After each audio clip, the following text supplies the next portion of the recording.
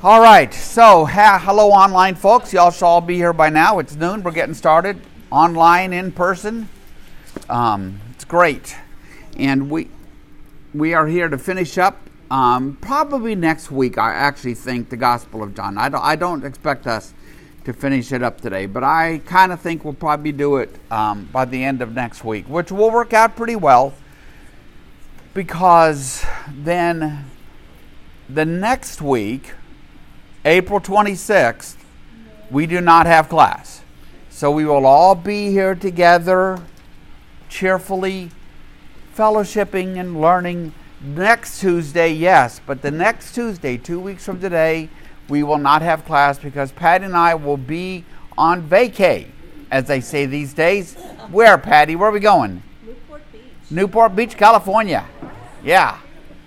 Weather there will probably be exactly the same as it'll be here. But, yeah. So, anyway, I'm glad to be with you all this morning. I should have made up a slide about the fact we don't have class in 2 weeks. But we are meeting next week. And just always keep an eye on those Friday updates that I send out every Friday. And hence they're called Friday updates. And you will know what's going on the next week. So there are 2 red boxes. And if you would please register your presence and keep the boxes moving around the room from table to table, we will slowly relearn those skills. Okay? And let's see. And if you are new to the class and you don't find your name on the roster, what that means is you need to write your name and email address on the some of the blank space on the top page or something, and Connie will get you added to the roster, and then that will ensure that you get the aforementioned Friday update. Okay? So, let's see. How are you today, Patty? Patty is our moderator here with our Facebook friends. Are there more tables in here today? There are more tables because it's set up for, what do they call it? The table. There's a group of women who meet down here tomorrow morning called The Table. And so they wanted tables and chairs. And last week we didn't really have enough set up. This week we have kind of an overflow, but better too many than not enough. So let's see. That's all good. And so 2 weeks from today, we don't meet. And so on the next Tuesday, 3 weeks from today, I believe we will have finished the Gospel of John, and we will begin Paul's letter, 1 Corinthians, okay, which is just terribly interesting. They have all kinds of problems that he is trying to help them with. So, anyway. So, how's the volume? Great. Is the volume good? Julie, volume not so good?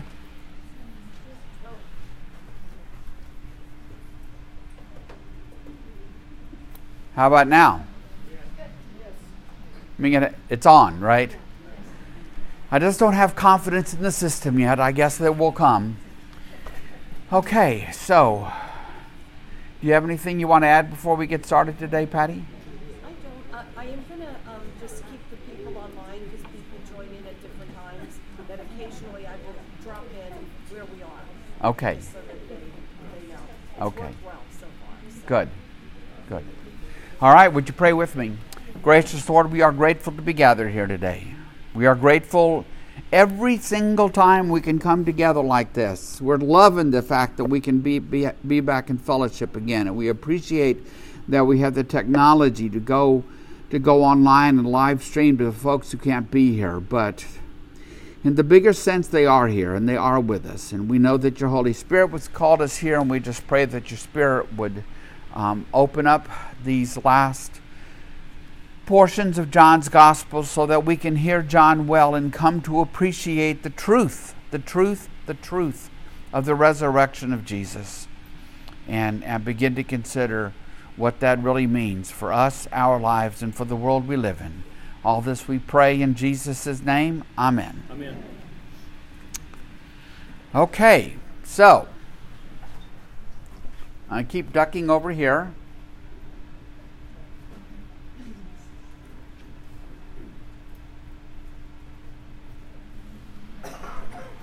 trying to make it sound right to myself. Okay, that sounds a little better. Yeah. So I don't have to scream. Okay, so let's talk about where we've been. We are in the resurrection portions of John's Gospel, right?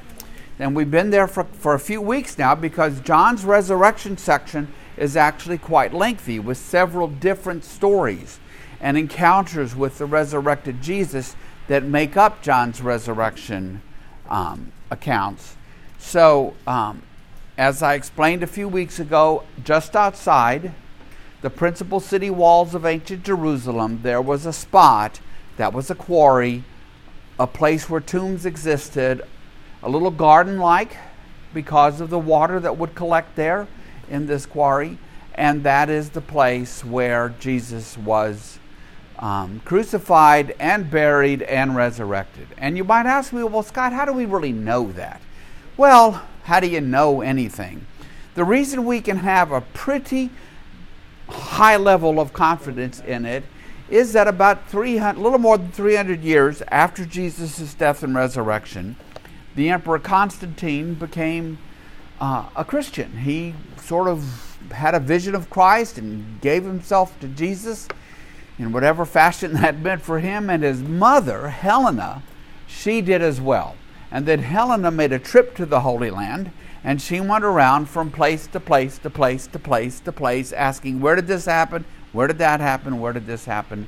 And they told her that, well, he had been crucified at this spot. Another piece of supporting evidence is the fact that in the 2nd century, the Romans built a pagan temple on that very spot. Why? In order to assert their dominance and probably begin to push away these persistent stories about Jesus and the growing Christian movement. So if you were to visit archaeologists in general, 98 out of 100 are going to tell you that's the spot. Okay? So that's where Jesus is. His body's taken down from the cross. He is buried. We've talked about the method of burial. Really important to grasp how they buried people then. It's very different from the way we do it now. Okay? And then on the Sunday morning, the way in John's account, Mary Magdalene comes to the tomb. He doesn't say there aren't other women with her, but he is focused like a laser on Mary Magdalene. It is the first time we have encountered her in John's Gospel. And so she comes to the tomb alone, and we get the story of how that unfolds. She sees the stone is rolled away, but she doesn't go in. She is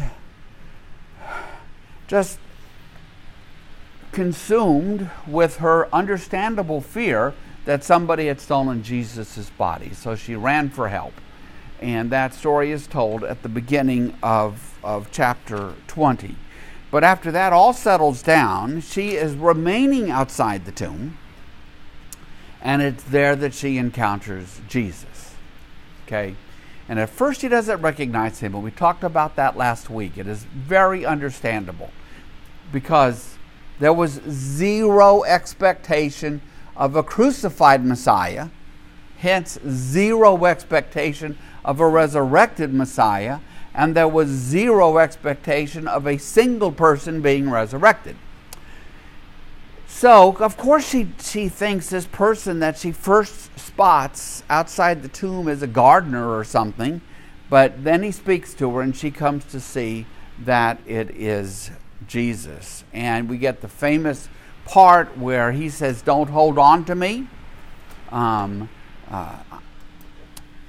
And that we talked about that being, it's not meaning that he isn't touchable, because he is touchable, as we will see a little bit later in John's Gospel, as we saw last week when we went to Luke chapter 24. He is touchable, but she wants to, John's theology is that she wants to hold on to him and keep him in the life that he has led with the disciples, and that he is not going to do. he is going to return to the Father, and things will not be the same. Just as we read when we were reading through John 14, 15, 16, he is leaving. They can't go with him. God is going to send another one after him, all of that. And so he is not going to resume his life with the disciples. It's completely understandable that she thinks that's what would happen. When Lazarus is raised from the dead, what happens with Lazarus? He goes home, he has lunch, right? Resumes his life, whatever comprises his life. I don't know. Whatever they did all day long. That's what he was doing.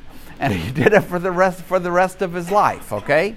And then he died a second time, really. But Jesus has passed through death to a new life, a newly embodied life, a life after death. And that's what he is trying to convey to her. So then she runs to tell everybody, right? Important point. Why? Because she's a woman. And in essence, she is the first apostle. It's not wrong to call her that, because she is the one who carries the word of the risen Christ to the other disciples. And an apostle is someone who carries forth the proclamation. That's what it means. That's what the word apostolos means. She's the one who is sent forth, who carries forth the word, and she does that. And the whole thing is remarkable considering the place of women in the ancient world, not just in Judaism, but just in the ancient world generally. I've mentioned many times that I heard a series of lectures once, and one of them was entitled Women and Slaves, less than human.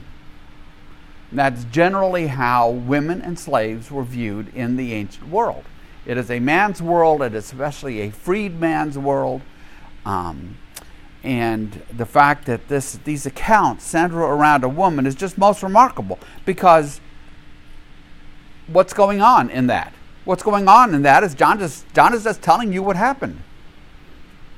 All the gospel writers just tell you what happened. They don't try to make sense of it all. They just tell you what happened.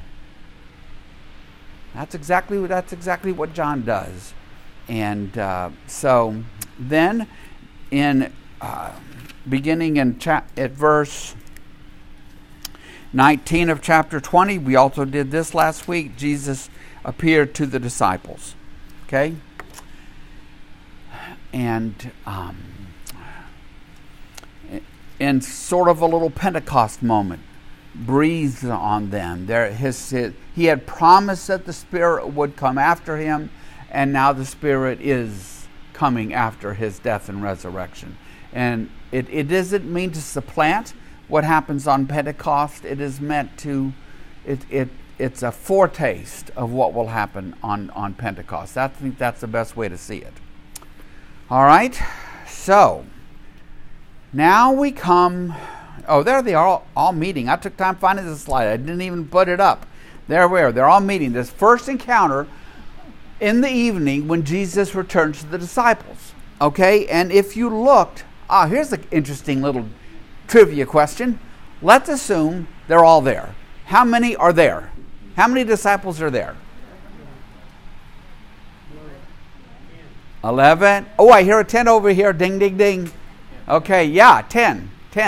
Because who's missing? We know, we're about to find out that Thomas was missing. Most people know that Thomas isn't there, because he's going to encounter Jesus a week later and be super skeptic, okay? But who else isn't there? Judas isn't there. And Judas will not be replaced yet. He will be replaced in Acts chapter 1. He gets replaced later. They draw lots and pick a disciple named Matthias to take Judas's place, to reconstitute the 12. Okay? So, anyway, so we're going to pick up at verse 24, but before I do, let me see if there's any questions or things that I can answer for you at this point. Yeah, I mentioned this to Patty a couple of weeks ago. I think Mary was totally in love with Jesus. Why do you say that? Just the feeling I get, her dedication to him. Well, a lot of carried over from a personal. I think I think all the disciples loved Jesus. Now, whether it went a romantic love or not, I don't know about that. Okay. Yes, I think they were. Actually loved him as a man. They loved him. She loved him. Yes. And they all loved him. And I guess you could say she loved him as a man because he was a man, right? So, but there really isn't any hint of any romance stuff, no. Which is, it's very popular, right? Da Vinci Code, other places. There's not any hint of that really in here. And if Jesus said, "Would you marry me?" She should have jumped all if Jesus, okay, here's Gary's comment. If Jesus had said, "Would you marry me?" she would have jumped all over it. Well, maybe she's not the only one. I don't know.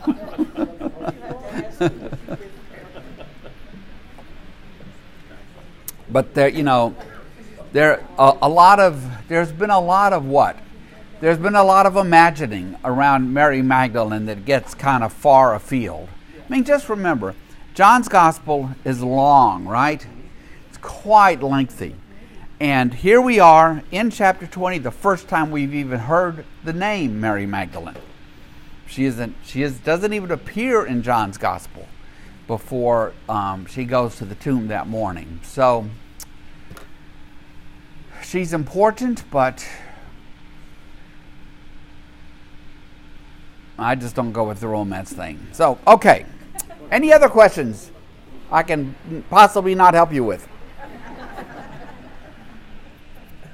Yes, sir.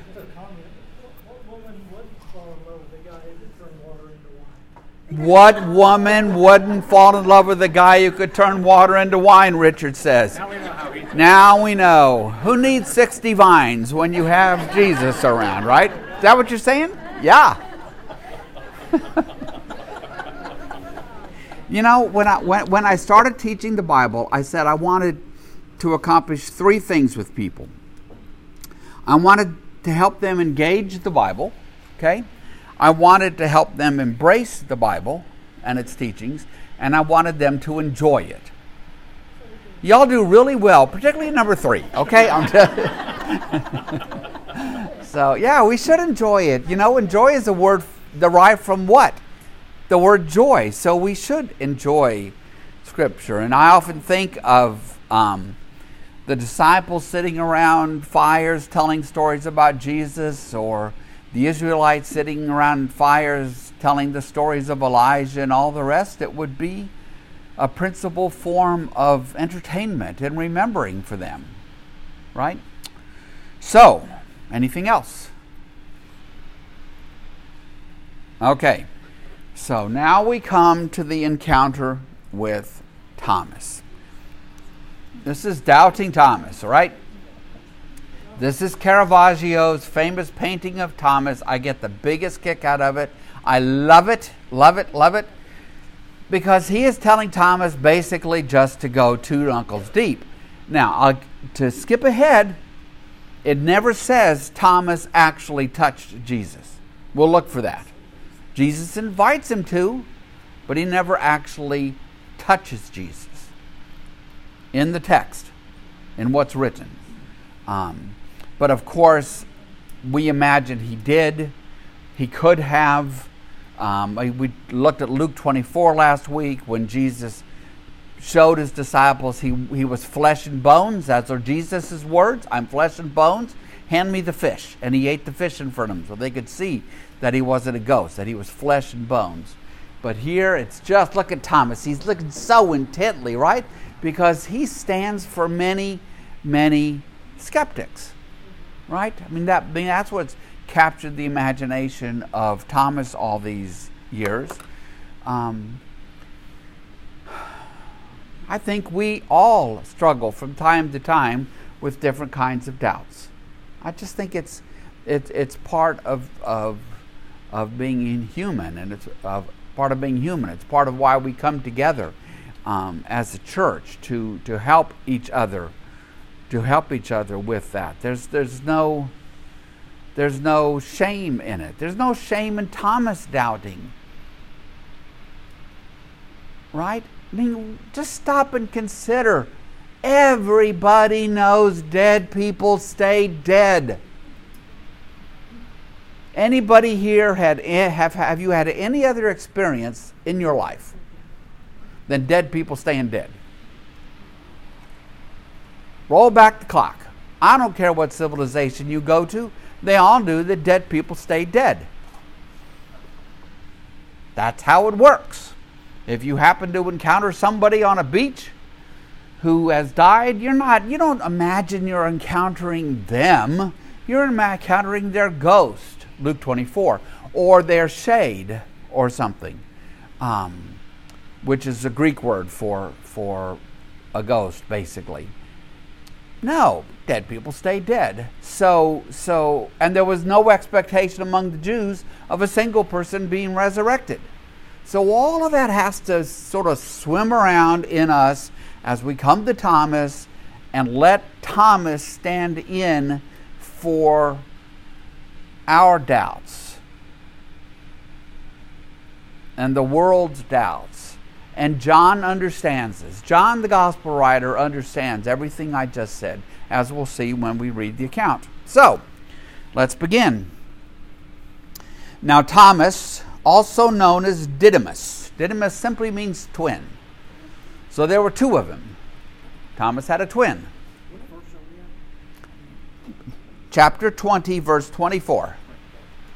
Chapter 20, verse 24. You probably have a section heading there that says something about Thomas, right?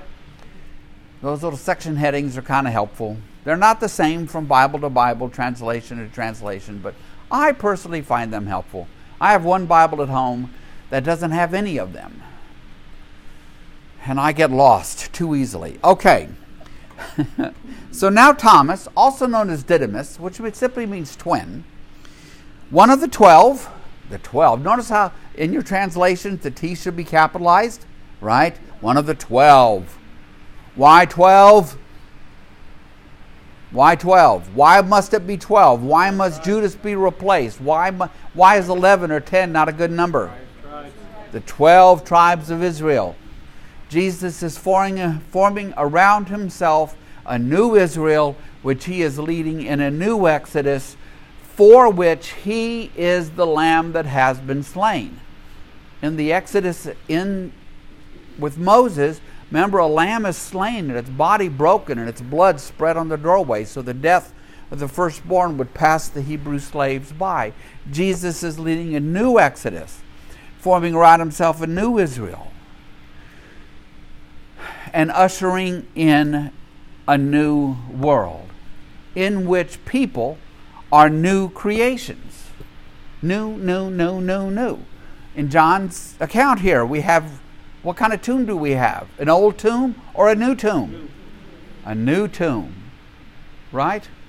It's a new tomb. And Jesus is the gardener in this. Like the Garden of Eden was a new garden, okay? So there's just lots of that. Isaiah 66 and Revelation 21, a new heavens, a new earth, all that new. It's just all bound up together in one glorious package.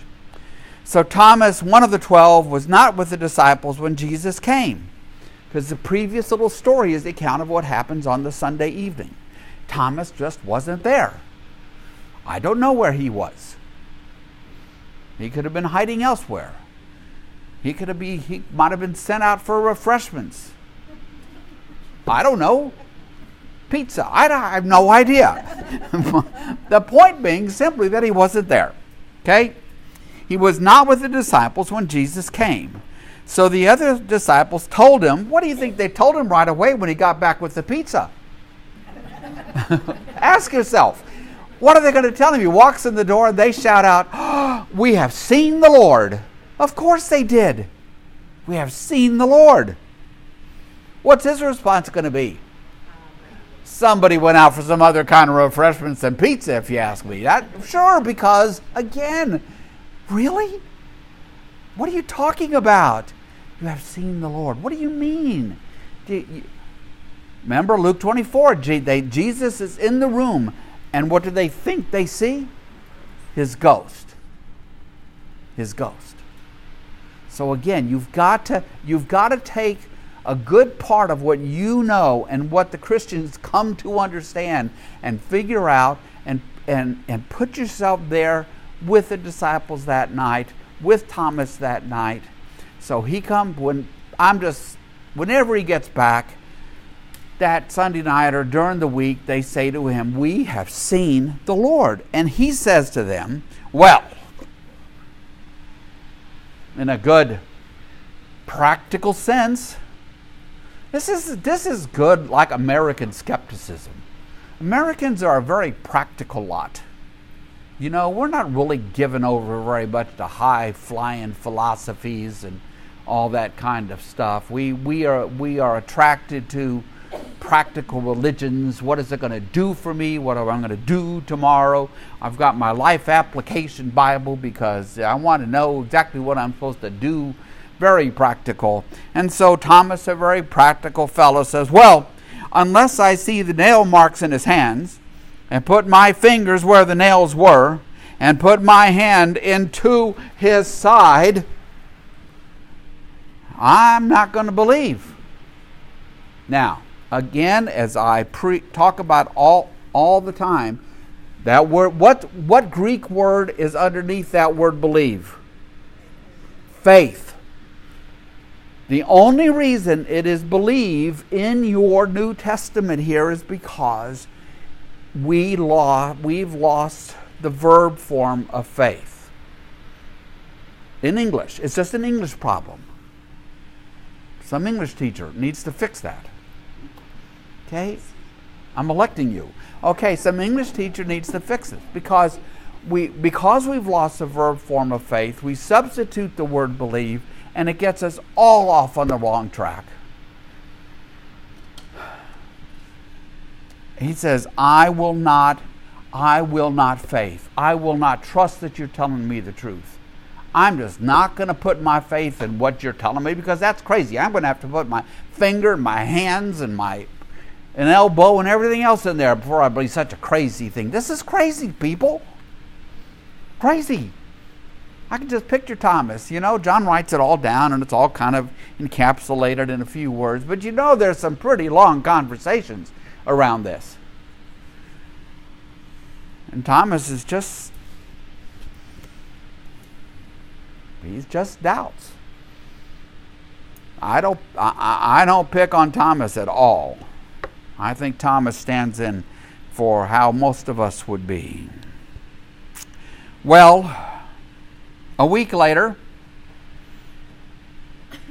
his disciples were in the house again, and Thomas was with them.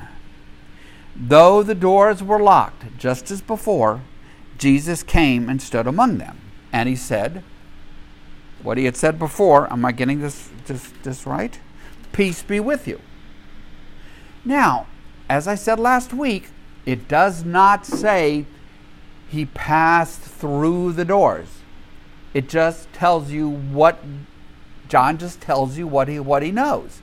That the door was locked, and then in a moment, Jesus is there with them inside the locked room. And I shared with you my perspective that I think stepping into our dimension from God's dimension is a better way perhaps to think about it than stepping through doors, because the problem with viewing it or telling your kids that he went through the door is it feeds the whole idea that the resurrected Jesus doesn't really have a body like you and I have. He's more like a ghost. He's more like Casper or whomever. But he's not like Casper. He's not a ghost. He said it himself, he's not a ghost. He is flesh and bones. And so I just think we're better off just to use our 21st century understanding of the cosmos and view it as a change in dimensions rather than traveling through a door. But anyway, I hope I get to ask Jesus about that sometime. Okay, so he says, peace be with you. And then he looks at Thomas. He says to Thomas, put your finger here. See my hands? Reach out your hand and put it in my side. Stop doubting and believe. Stop doubting in faith. Stop doubting and trust me. Trust the truth of this. It's so. It's real. It's as real as anything else you've ever experienced in your life. It's real. It's genuine. It's authentic. It's real. It's true. True, true, true. Jesus invites Thomas to come over and what? Examine the evidence. Right? He doesn't simply look at Thomas and say, oh, Thomas, Thomas, Thomas, Thomas. You walked with me all that time and you don't trust me. It's not where he goes with this. What he says to Thomas is, okay, come on, come over here. Put your finger on my side, put your hand on my side, go as deep as you need to, and then stop doubting and have faith. And I think that's really important to grasp. Coming to faith, I hear people all the time over the course of my life talking about becoming a Christian is this big leap of faith. Well, sure, faith is involved. It's this blind leap of faith, big leap of faith. But I think believing there is no God is an even bigger leap of faith. We take leaps of faith all the time around everything. There's almost nothing in your life that you can prove. I remember a few years ago there was this great example in the news from Australia of some justice of the peace who had supposedly married like 2,000 couples. And they would have all wanted to prove to you that they were married by showing you their wedding license and the pictures of that day. Well, they found out the guy was not really a justice of the peace at all, and all the weddings had to be redone. Right? Because they hadn't been married all that time, and they had to work out their ways to deal with that and so forth. The truth is, our whole life is really built not upon things we can prove. You can prove Euclidean geometry, I guess. If you remember that from 10th grade. Wow, was that boring. Okay, but otherwise, it's like we have this pyramid with little building blocks of beliefs. And our whole life is spent switching them out and trying to have a pyramid of beliefs about reality that are close, that we hope are closer and closer to the true nature of reality. Because there is a true nature of reality. We just want to get closer and closer to it. Right? So, when we're little kids, isn't it completely understandable that a 4-year-old has in her pyramid a block that says Santa Claus is real? And don't get me with the Dear Virginia letter. Okay, that Santa Claus is a real breathing creature. Okay? Of course she does. Her parents have told her whole life. But if she were 34 and hadn't kind of modified that belief and maybe pulled it out the pyramid and put another one in about Santa Claus representing love and all that kind of stuff, we would be wondering about her. So that's what we do all the time. They're coming in and out and coming in and out. So here,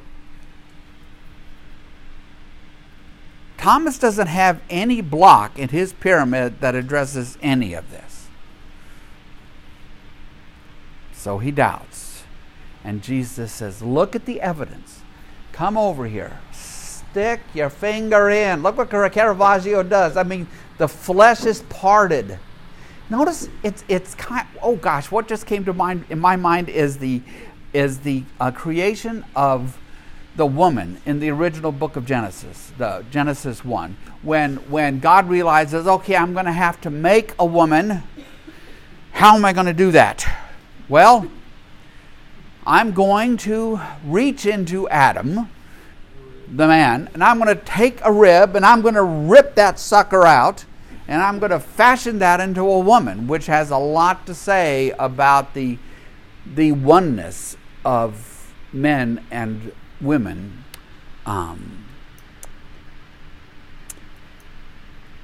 but I went to it because of the messiness of it. It's so physical, right? This story of reaching in, grabbing a rib, pulling the rib out, fashioning a woman. Here, Caravaggio, the wound is there. Thomas is looking intently as he parts the wound and sticks his fingers in. And Jesus has invited him to do that. Examine the evidence. Stop doubting and believe. Okay, so any questions about what I was just going on about?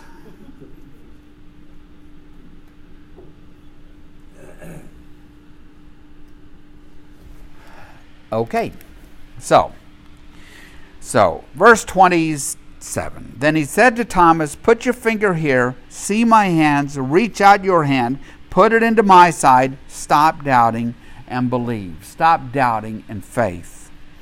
And Thomas then says to him, "My Lord and my God."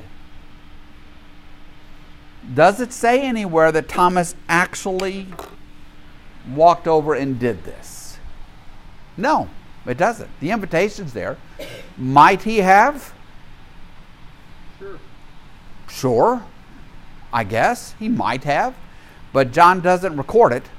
John doesn't tell us that he did. John records and tells us about the invitation from Jesus, and then instantly you go to Thomas's reaction to the invitation, to examine the evidence and the call to stop doubting. And Thomas yells out, "My Lord and my God."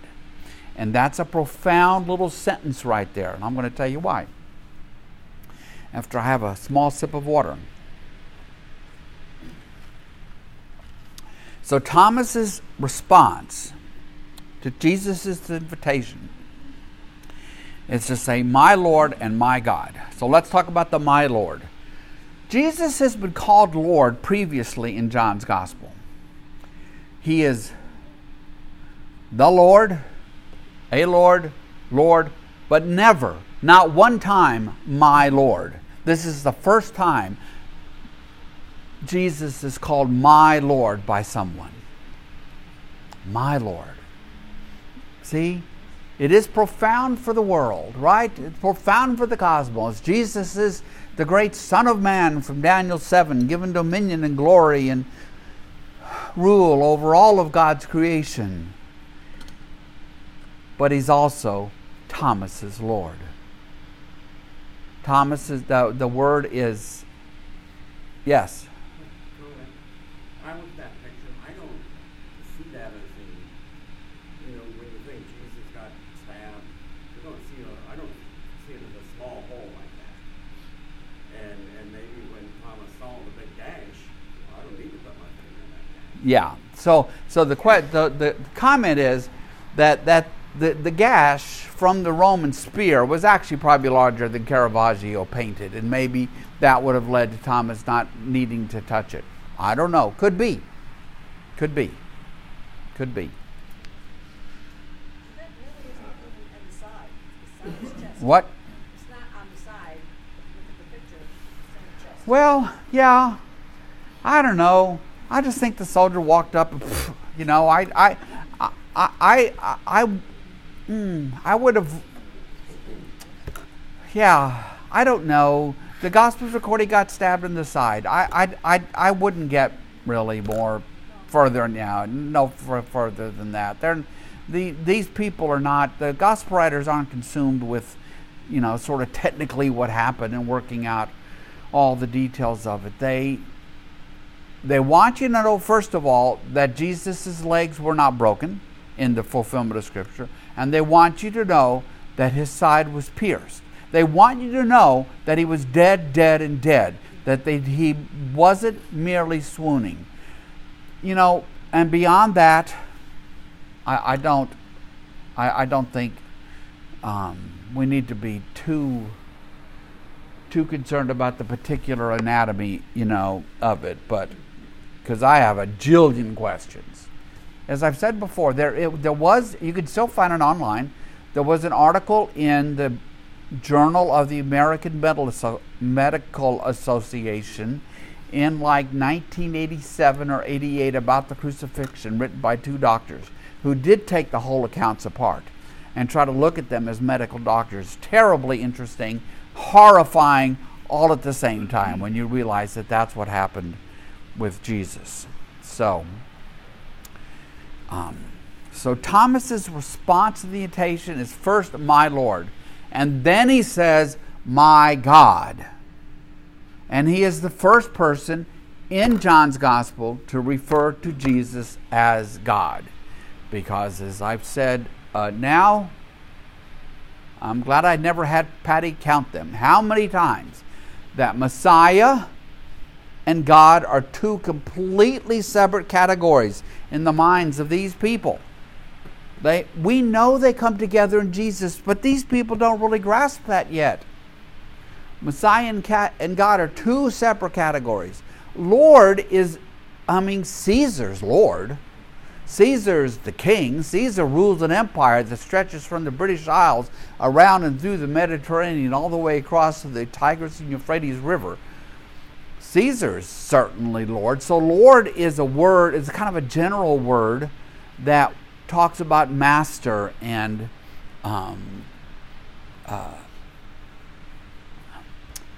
master is a good way to put it. And so even that word is separate from the word God. Because Thomas, like the rest, it's hard for us to grasp that because we are monotheists, and our Jewish friends are all monotheists, and our Muslim friends are all monotheists, it's hard to remember that these Jews who have been following Jesus, along with their fellow Jews, is this tiny little fraction of people in the ancient world that believe there's only one God. Nearly everybody believes that there are gods and goddesses of all sorts. It's only the Jews. And because it's only them, they were radically monotheistic. Because it defined their separation from the world around them. And they believed that this one God, the only God who existed, not just the best God, the only God who existed, had chosen them. These dusty people. That's what the word Hebrews is about. These dusty people on the far reaches of the Roman Empire, that this one God, the only God who is, chose them to be the ones through whom God would work to put things right. It seems crazy to other people, and the result of it is that this is a most remarkable statement from Thomas. It's just like, it's not like a rational statement. You know what I'm saying? He just encounters Jesus. He encounters this. He is overcome. He sees the wound. He believes, and he doesn't say he fell on his knees, but I picture him falling on his knees. He falls on his knees and he says, my Lord and my God. Right? Which takes us to where in John's Gospel? Full circle. Takes us to where in John's Gospel? We've been about this for so long, we can't even remember where it might take us in John's Gospel. Takes us back to chapter 1, verse 1. In the beginning was the Word, and the Word was with God, and the Word was God. Verse 14, and the Word became flesh and dwelt among us. And now, after all that has happened in John's Gospel, including Jesus' crucifixion, Thomas yells out, my Lord, my God, in amazement, astonishment. I think it just comes out of his soul, just bursts out of him. And if you had asked him, well, Thomas, would you sit down and explain all of that to me? I think he would have looked like you had look at you like you had two heads or more. It's not that kind of statement. My Lord and my God. Because how do you encounter? We like to domesticate everything in our lives. We like to make it understandable to us. We like to take it and squeeze it into a box that makes complete sense to us, so we can approach rationally, logically, look at all the evidence for, and pretend like, oh yeah, we got this. We got this. But the Bible is filled with encounters with God that won't allow you to do that. Won't allow you to do that. There was a writer back in the 20s named Carl Otto who wrote a book called The Idea of the Holy, and he invented a word, the numinous, to describe this God's aspect that is beyond, simply beyond us, and would drive prophets to their knees. Sometimes it might be encountered in the thunder and lightning and clouds of Mount Sinai, or the numinous might be encountered in the sound of sheer silence when Elijah is running away from Jezebel. And he used other words, a tremendum mysterium, to try to help us realize that we are encountering God. And I think all of it's helpful, particularly for 21st century Christians who have too big a tendency to make Jesus little more than their buddy. There's a great bit on YouTube that came from some movie. It's George Carlin, where he is introducing a new depiction of Jesus he calls Buddy Christ. Buddy Christ. It's kind of famous, and it's all about, trying to, make Jesus accessible to everyone. Well, crud. I'm not too worried about making Jesus accessible to everyone. Jesus is Jesus. We need to make ourselves accessible to Him if I'm going to talk about this. And we just have we're very consumed with what we think we can understand. And so Thomas said to Jesus, notice it says, Thomas said to Jesus, my Lord and my God. And the translators are right to put an exclamation point there, even if he says it in hushed tones. I don't know how he said it. And Jesus told him, now here is the kicker. I guess it's the kicker. I'm not sure what a kicker is, but maybe this is the kicker. Because you have seen me, Thomas, well, you've believed. You've had faith. Blessed are those who have not seen and yet have believed. And now who is Jesus talking to? Is he talking to Thomas in the second half of that? Talking to us, exactly. Jan's got it exactly. He's talking to us. It's reaching out across the decades and the years and the centuries, speaking to blessed are those who don't have the opportunity to see it, the wound, or to touch the wound, whatever exactly happens in the room, and still have faith, who will still respond, who will still close the gap between our understanding, between what we can grasp about the truth and what the truth really is. Because the truth really is that Jesus was resurrected. That is the linchpin. That's the foundation of everything. If he wasn't resurrected, we're wasting our time. If he wasn't resurrected, go home, go to 60 Vines and have lunch and 3 glasses of wine. Whatever you want to do. Okay? If he wasn't resurrected, this whole thing is a waste of time. And I'm not interested in wasting my time. I'm not, surprisingly.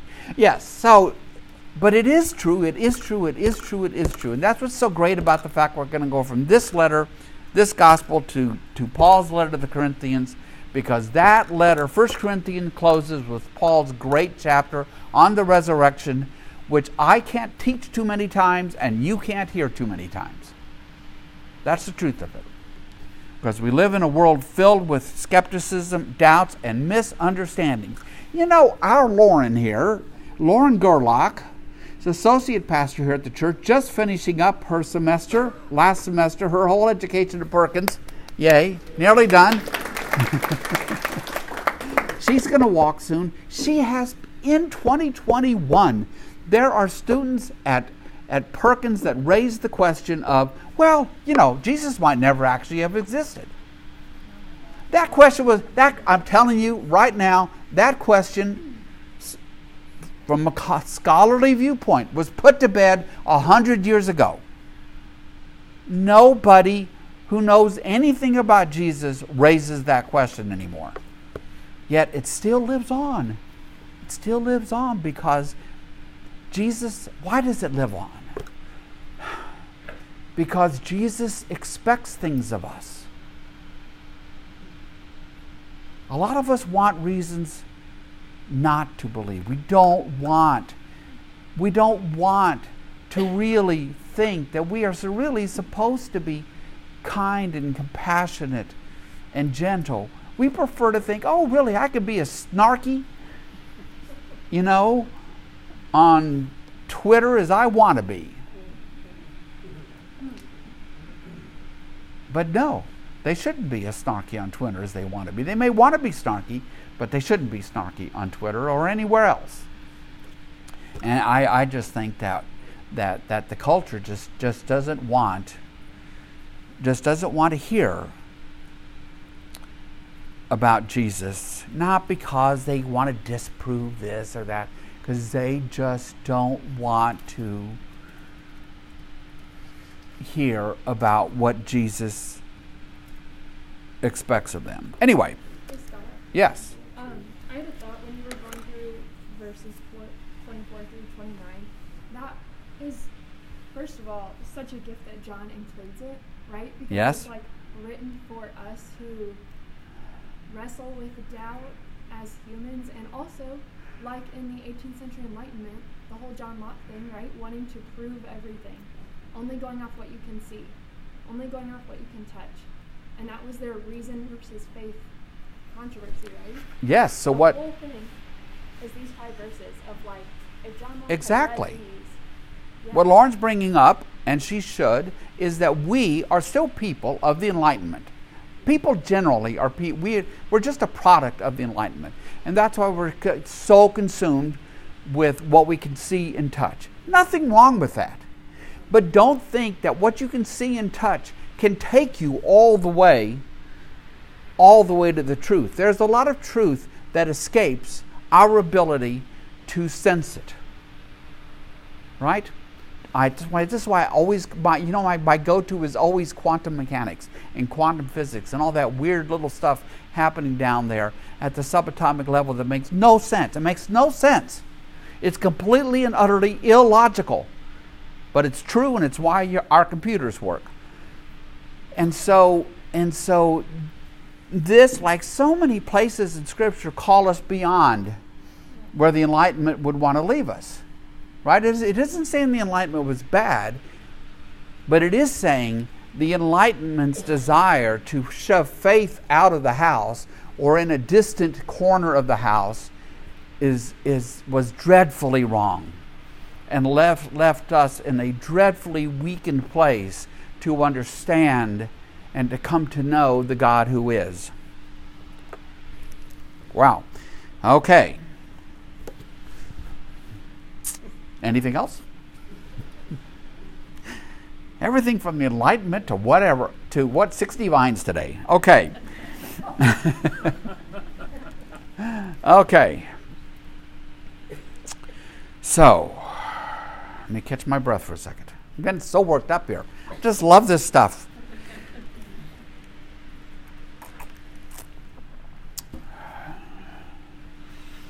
And I learned a long time ago. Some of you may be asked to teach the Bible at some point.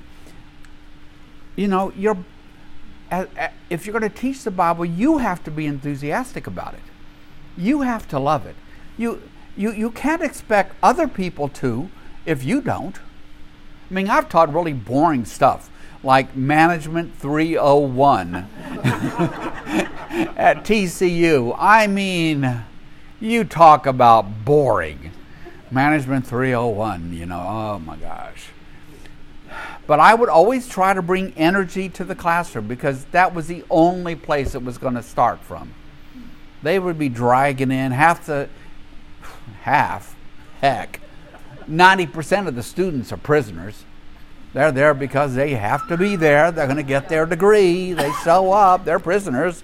What I love about you guys is, this is a true statement. Everybody that comes is a volunteer. None of you are prisoners. You don't have to be here. You want to be here. You choose to be here. That's just awesome. There's real power in that. Real power in that. The power of the body of Christ. Okay, so I'm ranting on today. I don't know why, but that's the mood I'm in. Verse 30 of chapter 20. Let's read it.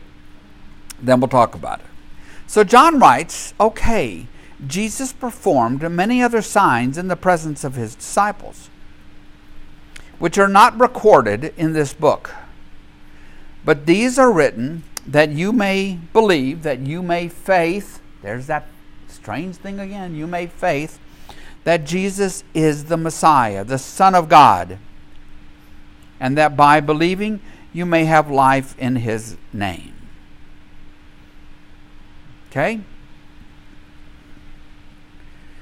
Now, if you look on, well, first of all, you would think that the next two words would be the end. Right? Don't you think that? It would be the end. And it could be, should be, maybe, I don't know. But it isn't, because we have chapter 21 with two stories. The miraculous catch of fish, where Jesus is cooking breakfast on the seashore, and then Jesus' poignant encounter with Peter. So what gives? So first of all, let's look at verses 30 and 31 a little more closely. Jesus performed many other signs in the presence of his disciples, which are not recorded in this book, and they're not recorded in Mark, and they're not recorded in Matthew, and they're not recorded in Luke. How do we know that?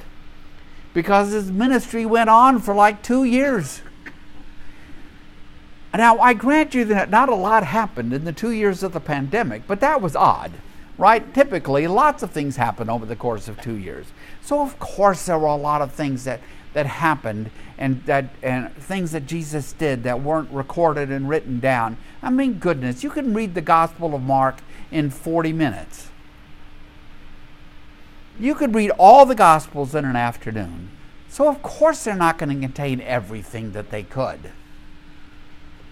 They're all written with, why are they written? Are they written to record everything that happened in a good sort of Dallas Morning News way? If they're still good at that, I don't know. Right? No, that's not why they're written.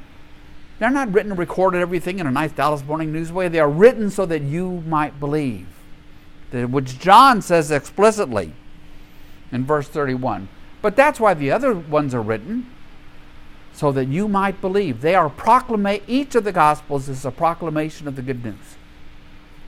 They're complementary portraits of Jesus, but they're all written so that you might come to know Jesus. So that you might come to know Jesus. And hence, in knowing Jesus, come to believe, come to faith, come to see that this is the man to whom you need to entrust yourself.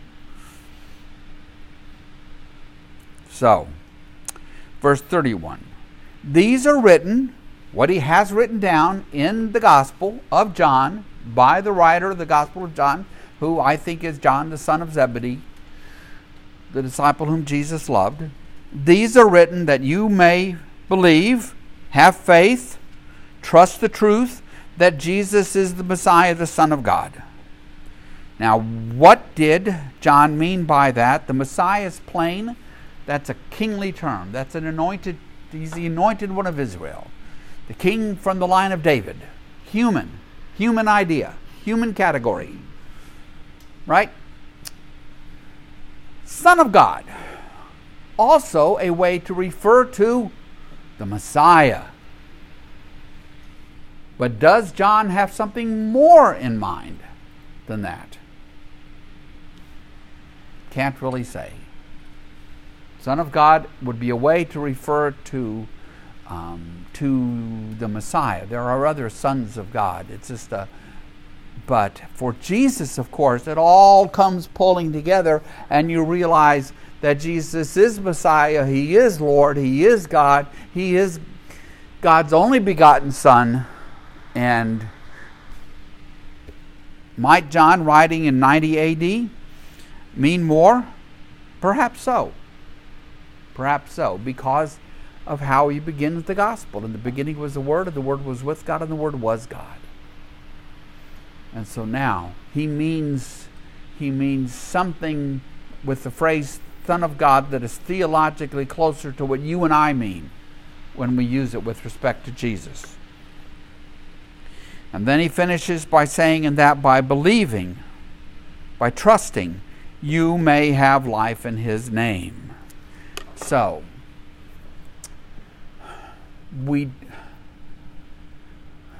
that you may have life. Jesus talks earlier in John's Gospel about the abundant life, about eternal life. God invites us into eternity with God. God invites us to be reborn, to be born a second time. That's what Nicodemus didn't understand in John 3, that when you come to faith in Christ, when you entrust yourself to Him, you are reborn. What N.T. Wright, I love this phrase, puts it this way. He says, a member of a new human race. And that the churches that emerge are colonies of this new human race. People who have been reborn in Christ. People who are new creations in Christ. Embracing a life that is abundant, present, and eternal. We think of the word eternal as referring only to what comes at the end of some timeline. That's not it. When you come to faith in Christ, you are stepping from this life into eternity. You are reborn. It doesn't wait until the end of some timeline.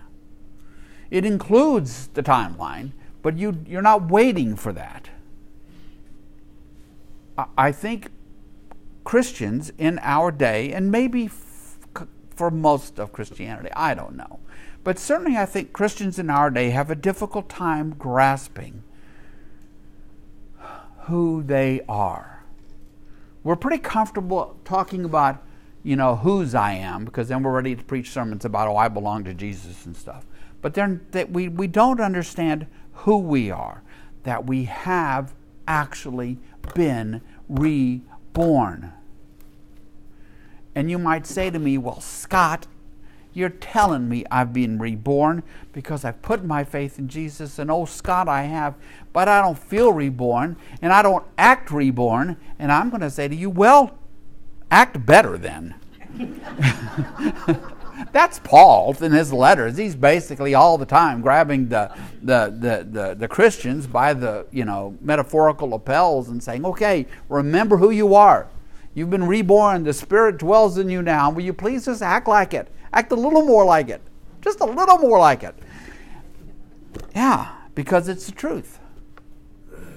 It's the truth. And all of this fits together. It's all woven together. These aren't all just little distant pieces of this and that. This little claim and that little claim.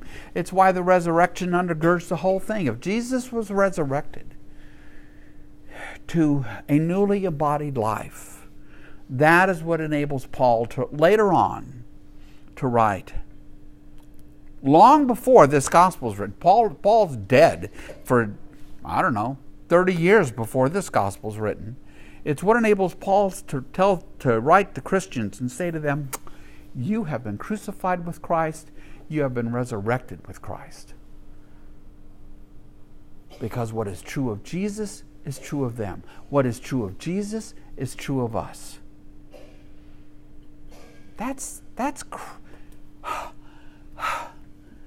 that doesn't knock you out of your socks, as we used to say,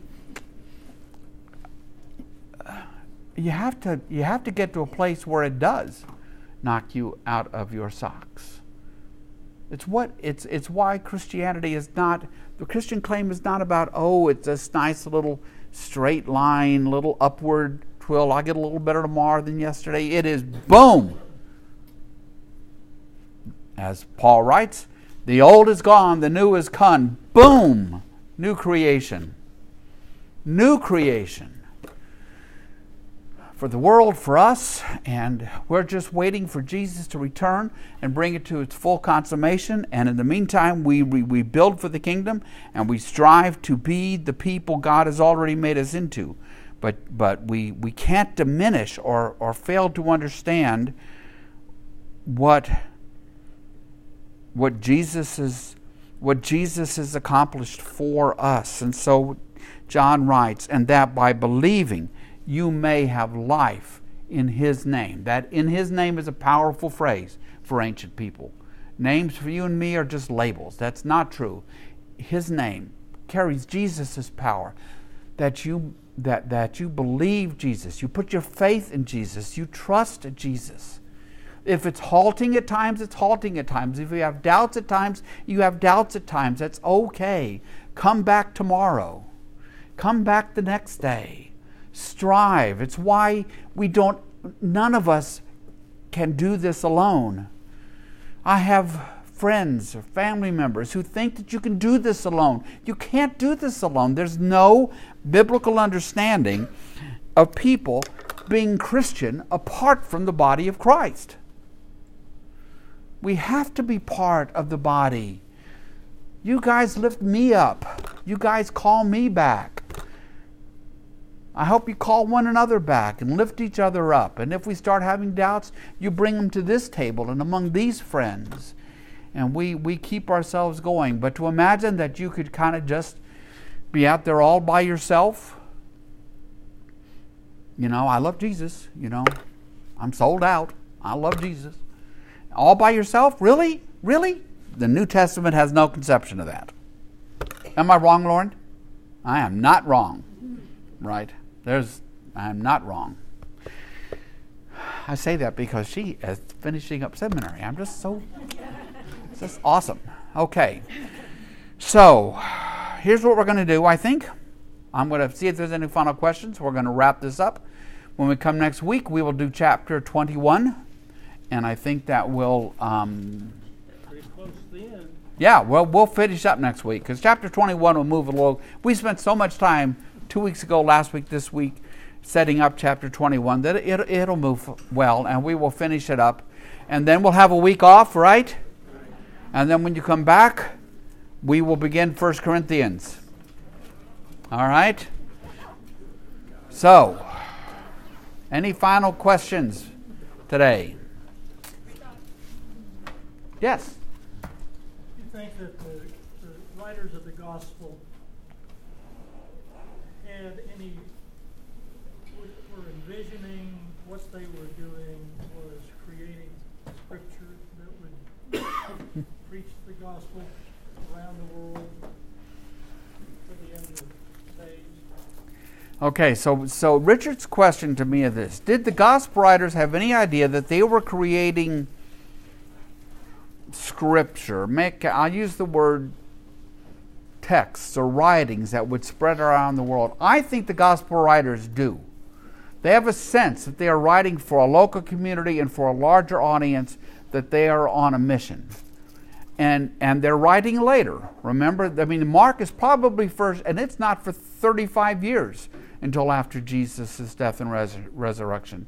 So I think that they do have a sense of writing beyond themselves, the people immediately around them. And what's interesting is, I don't think Paul does.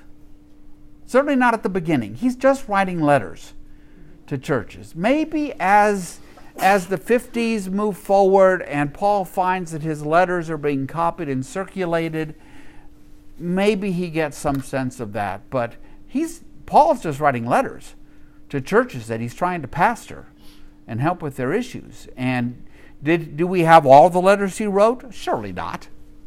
We just have the letters that survived and got passed around and copied. The best of the best, as we might say. So I think Paul had, probably when he started writing, he had no conception of that. But maybe, I hope he did, as the years go by, that he was writing for a larger audience. I don't know. Good question. Okay, Patty, you You want to just close us? You're up there. want me to close this? Okay, I'm going to close this. So let's close in prayer. Gracious Lord,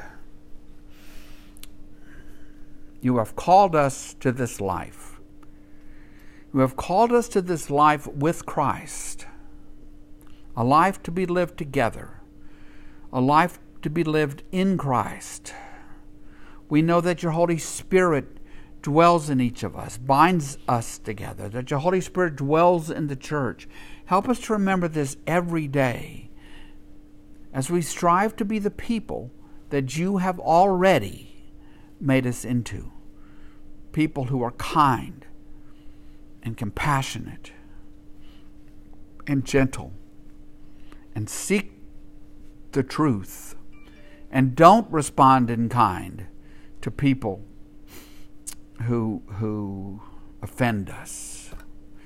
Help us not to be snarky or gossipy or revel in the troubles of others. Help us to learn what it really means to love you and to love our neighbor, all our neighbors. All this we pray in Jesus' name. Amen. Amen.